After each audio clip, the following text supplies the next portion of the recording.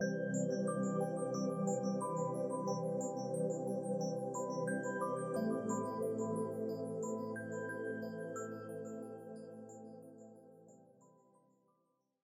everybody. Welcome to 2ZQ Hot Takes, where we discuss issues both big and small. I am your host, the very handsome Tim Kirk, and today I'll be talking about the magical, mythical, historical, fabulous Chelsea. The first Google result for Chelsea is the Chelsea Football Club. Chelsea Football Club are an English professional football club based in Fulham, London. Founded in 1905, they compete in the Premier League, the top division of English football. Chelsea are among England's most successful clubs. They have been league champions 6 times and won over 30 competitive honors, including 6 European trophies. Their home ground is Stamford Bridge. Some people think of Chelsea Handler, the self-proclaimed comedian and political activist. Some people think of Chelsea Clinton, Chelsea Manning, Chelsea, that girl from work. Chelsea, that girl her friends took video of getting sick on her birthday after drinking too much. I think of Chelsea, New York. I used to think of Chelsea as that neighborhood between Penn Station and the Village when I was younger and green. What did I know? Chelsea has a ton of culture, and of course, it is an essential component of the city's history as well as modern life for very many people, and not just the people who live here. If you have ever seen Law & Order, you've seen Chelsea. If you have ever seen Seinfeld, you've seen Chelsea. Chelsea is something else. It would be very difficult to imagine a place like Chelsea without it actually existing, because it really is incredible. From Wikipedia, Chelsea is a neighborhood on the west side of the borough of Manhattan in New York City. Yeah, it sure is. The district's boundaries, I live in a district, are roughly 14th Street to the south, the Hudson River and West Street to the west, 6th Avenue to the east, with its northern boundary variously described as near the upper 20s or 34th Street. Chelsea is named after the Royal Hospital Chelsea in London, England. Chelsea contains the Chelsea Historic District and its extension, which were designated by the New York City Landmarks Preservation Commission in 1970 and 1981, respectively. Now this is a bit confusing. It also says Chelsea takes its name from the estate and Georgian-style house of retired British Major Thomas Clark, who obtained the property when he bought the farm of Jacob Somerendijk on August 16, 1750. The land was bounded by what would become 21st and 24th Streets from the Hudson River to 8th Avenue. Clark chose the name Chelsea after a district in London, England. Clark passed the estate on to his daughter Charity, who, with her husband Benjamin Moore, I wonder if he's the paint guy, added land on the south of the estate, extending it to 19th Street. The house was the birthplace of their son, Clement Clark Moore, who in turn inherited the property. Moore is generally credited with writing A Visit from St. Nicholas and was the author of the first Greek and Hebrew lexicons printed in the United States. That credit has been in a good deal of contention lately. In 1827, Moore gave the land of his apple orchard to the Episcopal Diocese of New York for the General Theological Seminary, which built its brownstone Gothic, tree-shaded campus south of the Manor House. Despite his objections to the Commissioner's Plan of 1811, which ran the new 9th Avenue through the middle of his estate, Moore began the development of Chelsea with the help of James N. Wells, dividing it up into lots along 9th Avenue and selling them to well-heeled New Yorkers, more with the Episcopalians already. Above 23rd Street, by the Hudson River, the neighborhood is post-industrial, featuring the elevated High Line viaduct, which follows the river all through Chelsea. The elevated rail line was the successor to the street-level freight line originally built through Chelsea in 1847, which was the cause of numerous fatal accidents. So it was elevated in the early 1930s by the New York Central Railroad. The area was known as Death Avenue, and there is now a well-regarded Greek restaurant named after the area and its history at 315 10th Avenue. The High Line fell out of use in the 1960s through 1980 and was originally slated to be torn down, but in the early 2000s, it was redesigned and converted into a highly used aerial greenway and rails-to-trails park. Ugh. West Chelsea refers to the western portion of Chelsea, previously known as Gasoline Alley. Hey, Gasoline Alley is Chelsea. If you know what Gasoline Alley is, you're old. Chelsea is intertwined with the DNA of contemporary gay culture. The West Village, Chelsea, and Hell's Kitchen provide a sort of historical and geographical continuum for a lot of gay New York City culture. But that is not to ignore the East Village and the very many gay landmarks and places of interest for gay history and culture there as well. For today, we concentrate on Chelsea. People of many different cultures live in Chelsea. Chelsea is famous for having a large LGBTQ population, with one of Chelsea's census tracts reporting that 22% of its residents were gay couples.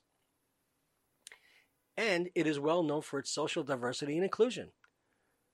8th Avenue is a center for LGBT-oriented shopping and dining, and from 16th to 22nd Streets between 9th and 10th Avenues, mid-19th century brick and brownstone townhouses are still occupied, a few even restored to single-family use. I think even more. The McBurney YMCA, the YMCA from the Village People YMCA, stood on 23rd Street, right off 7th Avenue, and the Village People stood and raised their arms to the McBurney YMCA in the video for YMCA directly across the street from the window next to me where I am recording this pod. The YMCA sold its home and relocated in 2002 to a new facility on 14th Street, the neighborhood's southern border. Chelsea had the essence of the leather community with the Spike and the original Eagle's Nest, and there was a bar in between on 11th Avenue between 20th and 21st Streets, and the immediate blocks around them. Across the street on the south side of 20th Street from the Spike was a women's prison. I used to get catcalled by the inmates as I walked past the place on my way into the Spike. That was great. One evening, I walked into the Spike as it opened, which was 10 p.m. Yep, the Spike and the Eagle's Nest did not open their doors on weeknights until 10 p.m. The Spike did host a Devil's Island brunch on Sundays for quite some time, and that in and of itself was quite notable. But I walked in the Spike one night right after it opened, and there was one motorcycle parked outside. Whenever I would go, there was usually a very long row of motorcycles parked outside, and that night only one person at the bar. I walked into the bar, ordered, was served, and paid for a bottle of Budweiser. The bartender had a dopey grin on his face as he stared directly at that one person who was dressed in leather from his chin to the soles of his feet, who, unprompted, turned to me and snarled with what I swear was a forked tongue and said to me, "You're shit. I could have you. I could have you killed. You're shit." And he repeated that and a few variations of that several times. Then matter-of-factly returned to his drink, and I just stood there in shock, because all I wanted was a beer and not abuse. Well, not that early anyway. Then I realized I had just been viciously cursed out by Elizabeth Taylor's frequent date, the closeted multi-millionaire financial publisher Malcolm Forbes. Really. In those days, the Chelsea Piers, which were across the street or West Street or West Side Highway, were mostly a darkly lit parking lot for rental cars. West Chelsea itself was largely unoccupied and became a no man's land for quite a while there, and an open-air gay playground. In the early 1940s, tons of uranium for the Manhattan Project were stored in the Baker & Williams warehouse at 513-519 West 20th Street. The uranium was removed and a decontamination project at the site was completed in the early 1990s. I walked past that location a number of times. Last week I talked about Fallout Boy, and today I am Radioactive Man. Up and at them! I love The Simpsons. On September 17, 2016, there was an explosion outside a building on 23rd Street, which injured 29 people. A suspect, Ahmad Khan Rahmani, was captured 2 days later after a gunfight in Linden, New Jersey. The blast occurred a few doors down from where I am recording this podcast, and we walked right past the bomb less than 8 minutes before it detonated. Also, last night somebody left an empty pressure cooker in a package almost in exactly the same location, causing the NYPD to block off the street for about an hour, and there were numerous emergency vehicles. So there is a hangover from this. Visions, services for the blind and impaired at Sellis Manor, also in Chelsea, 2 doors down from where I'm recording. It is also where I vote. It is both a permanent home and transitional living arrangement for people suffering from vision loss. It is not mentioned too much because I think a lot of people are uncomfortable dealing with blind and visually impaired people. It is a moral obligation to assist anyone who asks you to help them across the street or safely board a subway train. I think a lot of people would like to avoid even acknowledging the place. I see and deal with vision impaired people every day. The experience has added dimension to my life and hopefully my understanding of others, I like to think. It is also where the Chelsea bomber dropped one of his bombs, the one we walked past just before detonation. To me, that makes the crime even more despicable. Rotten hell, you bastard. In the late 1990s, New York's visual arts community began a gradual transition away from Soho due to increasing rents and competition from upscale retailers for the large and airy spaces that art galleries require.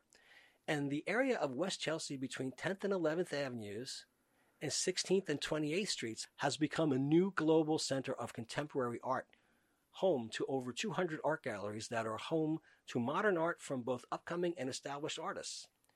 Along with the art galleries, Chelsea is home to the Rubin Museum of Art with a focus on Himalayan art, and it is a kind of cool place to get your zen on.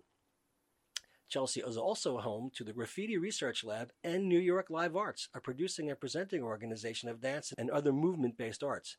Peter McManus Cafe, the one and only, a bar and restaurant on 7th Avenue and 19th Street, is among the oldest family-owned and operated bars in the city. It has the best burger in the city by far, wins awards and competitions year after year. Don't fall for all of that PR and marketing and ad writing you see on food blogs. There's a lot of money being spent convincing you that a burger at an expensive upscale joint is better than another place. But don't fall for that. McManus is awesome. It also has 2 wooden phone booths. It is also the Highlander Bar, and where Elaine Bennis broke up with Russell Dalrymple.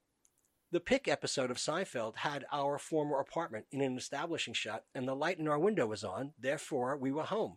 Therefore, we were on Seinfeld.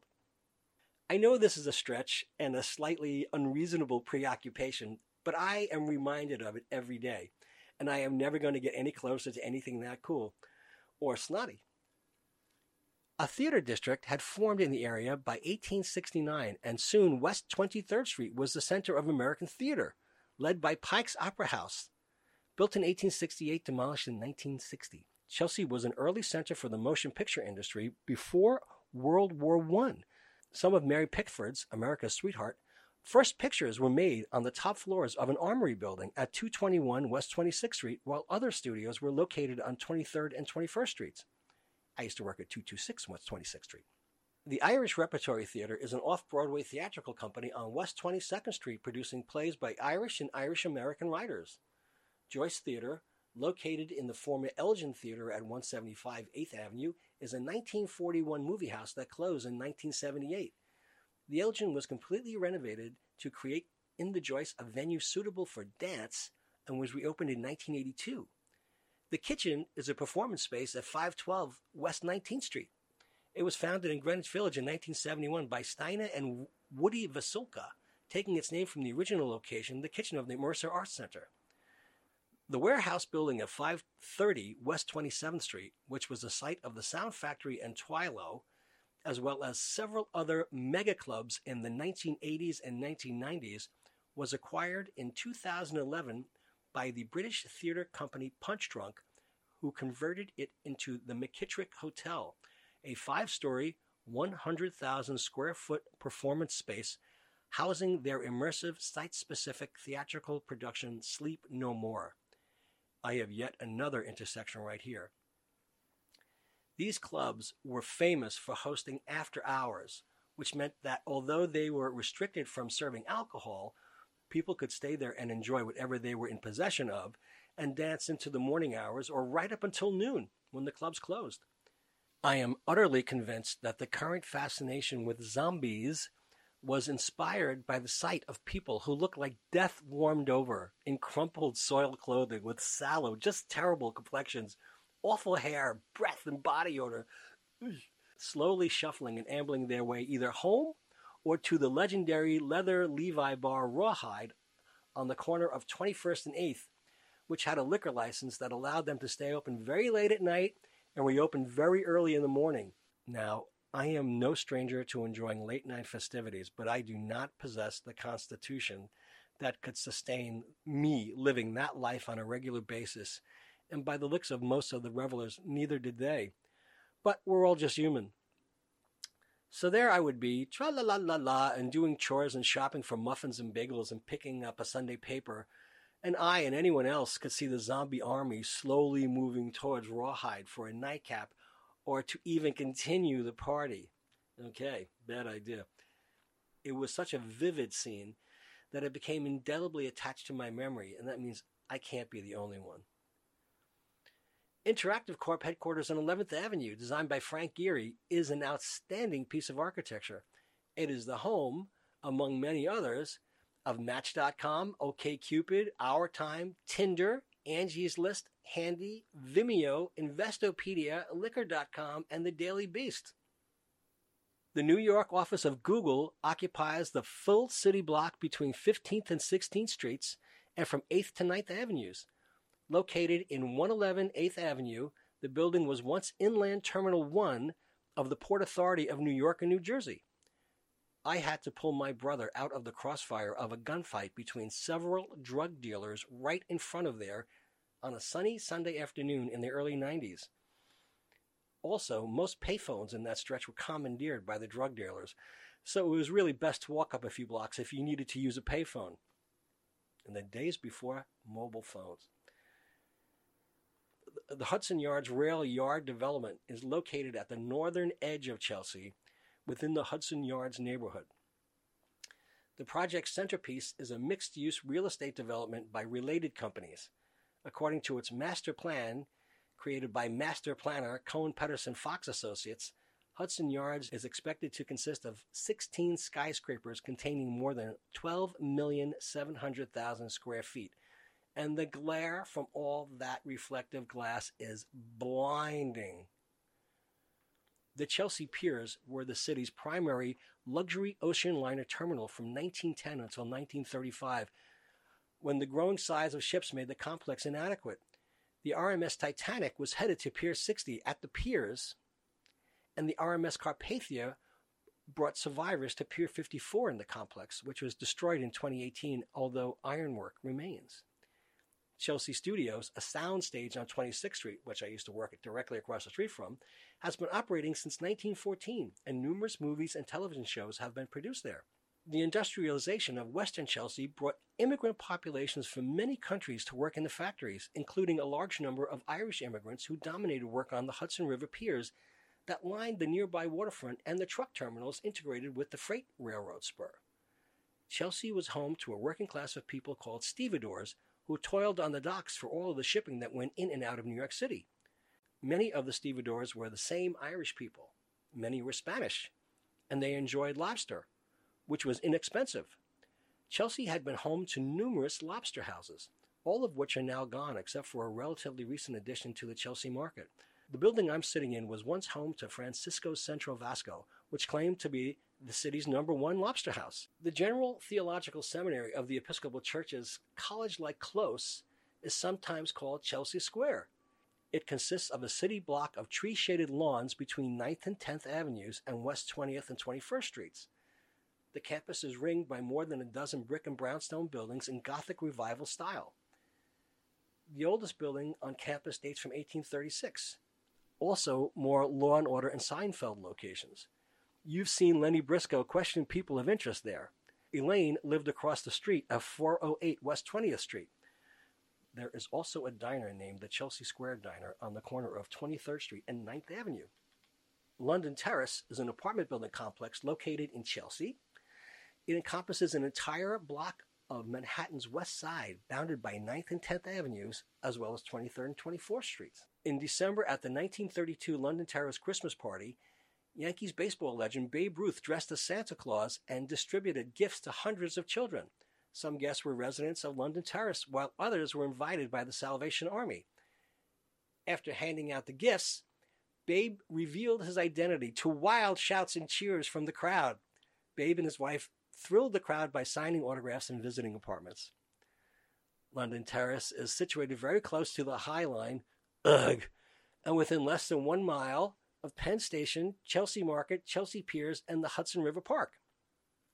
Notable residents include Chelsea Clinton, journalist, daughter of Bill and Hillary Clinton; Malcolm Gladwell, Canadian journalist, author, public speaker, and thinker; Carla Gugino, actress; Tim Gunn of Project Runway; Bill Hader from Everything Cool; Debbie Harry, singer in the band Blondie and actress; Chris Kattan, also from Saturday Night Live, and actress Catherine Keener; Annie Leibovitz, Bridget Moynihan, Kate Pearson of the B-52s, Susan Sontag, and songwriter Tom Verlaine, who was a singer, songwriter, guitarist, pianist, and frontman of Television.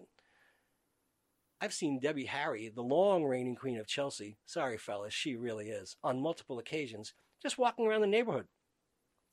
And Susan Sontag, believe it or not, with John Updike, when I was the manager of the classical music division of the HMV record store on 86th and Lex. And I've had a very pleasant conversation with Tim Gunn. But none of these experiences took place at London Terrace. The Hotel Chelsea, also known as the Chelsea Hotel or simply the Chelsea, is a historic New York City hotel and landmark known primarily for the notability of its residents over the years. The 250-unit hotel is located at 222 West 23rd Street between 7th and 8th Avenues in the neighborhood of Chelsea, Manhattan. The building has been designated a New York City landmark since 1966 and on the National Register of Historic Places since 1977. It has been the home of numerous writers, musicians, artists, and actors. Though the Chelsea no longer accepts new long-term residents, the building is still home to many who lived there before the change in policy. Arthur C. Clarke wrote 2001: A Space Odyssey while staying at the Chelsea. Arthur Miller wrote a short piece, The Chelsea Effect, describing life at the Chelsea Hotel in the early 1960s. As of August 1st, 2011, the hotel stopped taking reservations for guests in order to begin renovations, although long-time residents were allowed to remain in the building, some of them protected by state rent regulations. As of today, it is still not reopened. Located in the Chelsea Hotel since 1930 is the restaurant El Quixote, which was owned by the same family until 2017, when it was sold to the new owner of the hotel. In late March 2018, the eatery was also closed for renovations. As of today, it is still not reopened. I'm going to be repeating just a few names here for context, so please forgive. The Chelsea has provided home to many famous artists, writers, and thinkers, including Mark Twain, O. Henry, Dylan Thomas, Arthur C. Clarke and Sam Shepard, Arthur Miller, Tennessee Williams, Jack Kerouac, Brendan Behan, Thomas Wolfe, Valerie Solanas, William S. Burroughs, Allen Ginsberg, and Charles R. Jackson, author of The Lost Weekend, committed suicide in his room on September 21st, 1968. The hotel has also been home to actors and film directors such as Stanley Kubrick, Mitch Hedberg, Milos Forman, Lily Langtry, Ethan Hawke, Dennis Hopper, Eddie Izzard, Uma Thurman, Elliot Gould, Elaine Stritch, Michael Imperioli, Jane Fonda, Russell Brand, and the Warhol film star Viva, and her daughter Gabby Hoffman, along with Edie Sedgwick. Wow, what a place. Much of the Hotel Chelsea's history has been colored by the musicians who have resided or visited there. Some of the most prominent names include The Grateful Dead, Nico, Tom Waits, Patti Smith, Jim Morrison, Iggy Pop, Virgil Thompson, Chick Corea, Jeff Beck, Dee Dee Ramone, Johnny Thunders, Mick DeVille, Marianne Faithfull, Cher, John Cale, Edith Piaf, Joni Mitchell, Bob Dylan, Robbie Robertson, Alice Cooper, Bette Midler, Pink Floyd, Jimi Hendrix, Canned Heat, and Rufus Wainwright. Madonna lived at the Chelsea in the early 1980s. Leonard Cohen, who lived in room 424, and Janis Joplin in room 411, had an affair in 1968. And Cohen later wrote 2 songs about it, Chelsea Hotel and Chelsea Hotel No. 2. Jobriath spent his last years in the pyramid-topped apartment on the Chelsea's rooftop, where he died of complications due to AIDS in August 1983. The hotel has featured and collected the work of many visual artists who have passed through. Some of them include Larry Rivers, Christo, Julian Schnabel, Diego Rivera, Robert Crumb, Ellen Cantor, Jasper Johns, Tom Wesselman, Klaas Oldenburg, Willem de Kooning, and Robert Mapplethorpe in room 1017 with Patti Smith. Wow! Hotel Chelsea is often associated with the Warhol superstars, as Andy Warhol and Paul Morrissey directed Chelsea Girls, a film about his factory regulars and their lives at the Chelsea Hotel. An American Family, an episode of the pioneering reality TV series, was mostly filmed at the Chelsea, the beginning of all reality TV. Sid and Nancy was shot there. 9.5 Weeks was shot there. Romeo is Bleeding is shot there. Chelsea Walls was shot there. Chelsea on the Rocks was shot there. Hotel Chelsea, a horror film about a Japanese couple staying at the hotel, was shot there. The hotel is featured in many songs, including Sarah by Bob Dylan, Chelsea Morning by Joni Mitchell, Chelsea Hotel No. 2 by Leonard Cohen, Midnight in Chelsea by Bon Jovi, Streams of Whiskey by the Pogues, Hotel Chelsea Nights by Ryan Adams, and Dear Abby by Kinky Friedman. Wow! Several survivors of the Titanic stayed for some time in this hotel, as it was a short distance from the Chelsea piers. The Chelsea was also home to many sailors returning from their duties in World War I. The Chelsea Hotel is also infamously haunted by a number of ghosts. I know I'm big on the supernatural element of things, but it is an aspect of my life that has been repeated many times, so I acknowledge it. The entire Wayans family is from Chelsea. They're all brilliant. I love Marlon Wayans in particular.